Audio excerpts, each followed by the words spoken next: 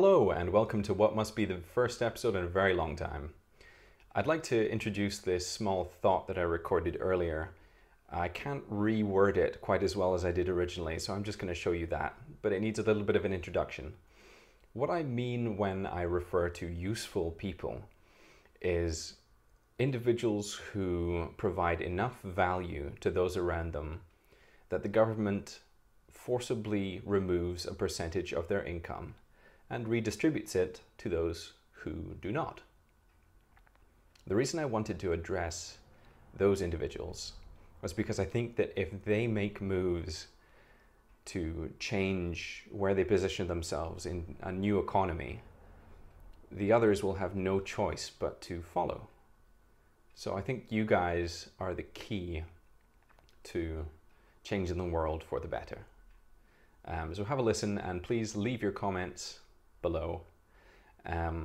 Like, share the video to see what your friends think, and subscribe if you like this stuff. Thanks. Bitcoin Brief. So I would like to encourage useful people in the world to start moving their worth into Bitcoin. And by that, I just mean offer your services for Bitcoin rather than British pounds. By using British pounds, you are, by proxy, condoning everything that our government does.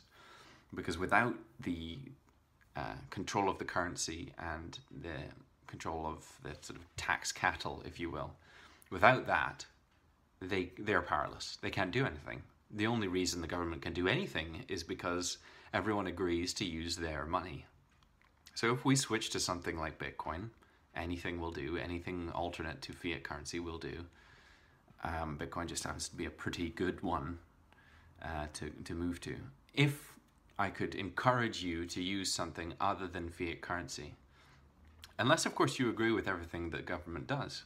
If you agree with everything the government does, like bombing Syria, for example, go right ahead, use their money, because that's exactly what you're doing. You are funding war. If you're like me and you disagree with dropping bombs on people, for example,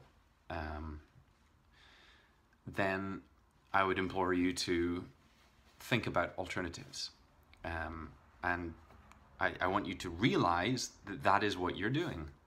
You are, by using that money, by accepting that money for your work, you are giving the currency value.